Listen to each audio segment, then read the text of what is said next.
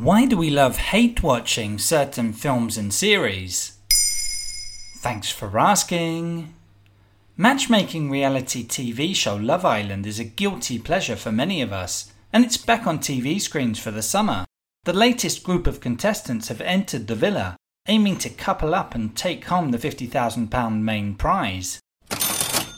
Love Island is a typical example of a show that people love to hate watch.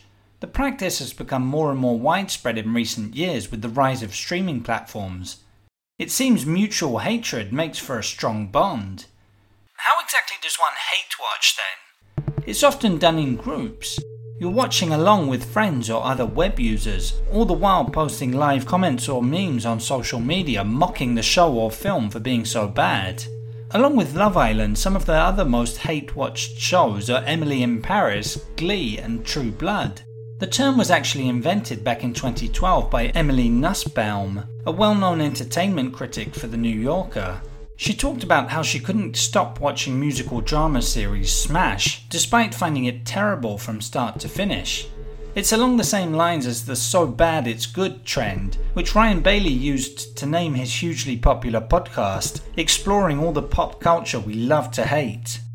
Bailey was actually quoted in a December 2021 feature on hate watching in the Huffington Post, saying the following about Emily in Paris: "I hate watch it because it's completely unrealistic, ridiculous, and not taking place on any plane of the human earth that I have ever experienced. Yet it was so glossy and pretty that you couldn't turn away." Why do people keep watching shows they don't like? Hate watching is perhaps a misleading name, in that most of the time people are laughing rather than genuinely getting angry. Of course there's the social aspect to it, but on top of that, mocking a show we're watching or its characters may briefly make us feel better about ourselves in comparison. Viewers may actually be looking for a scapegoat for issues going on in their own lives. Let's listen to American therapist Katie Morton talking about that in a video on her YouTube channel.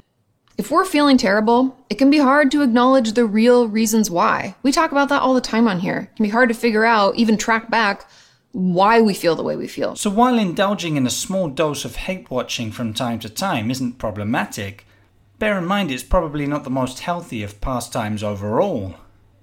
There you have it. Now you know what hate watching is. In under 3 minutes, we answer your questions. What would you like to know about? Use the comments section to send us your questions.